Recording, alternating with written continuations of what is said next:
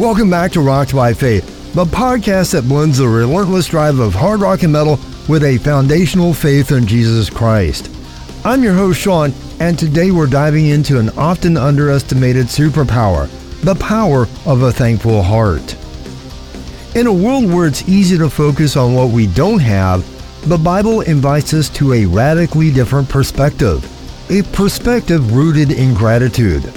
But can something as simple as thankfulness really change our lives? In 1 Thessalonians 5:18, it tells us, "Give thanks in all circumstances, for this is the will of God in Christ Jesus for you." This isn't just a nice suggestion, it's God's will for us.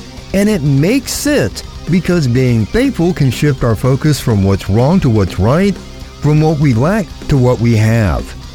Having a thankful spirit doesn't just elevate your mood, it can transform your spiritual life. Look at Paul and Silas, who were singing hymns and giving thanks while they were imprisoned. Their gratitude wasn't based on their circumstances, but on their faith in God. And guess what? They were miraculously freed. I know it's easier said than done, but I urge you to make gratitude a daily habit. It's one of the best things you can do for your spiritual well-being. Gratitude is more than a mere emotional state, it's a life stance that opens up our eyes to God's continuous blessings. Now, my brothers and sisters, let's take a moment to pray. Dear Heavenly Father, fill our hearts with a sense of gratitude. Help us to recognize and celebrate your presence in our lives, especially when times are tough. In Jesus' name we pray, Amen.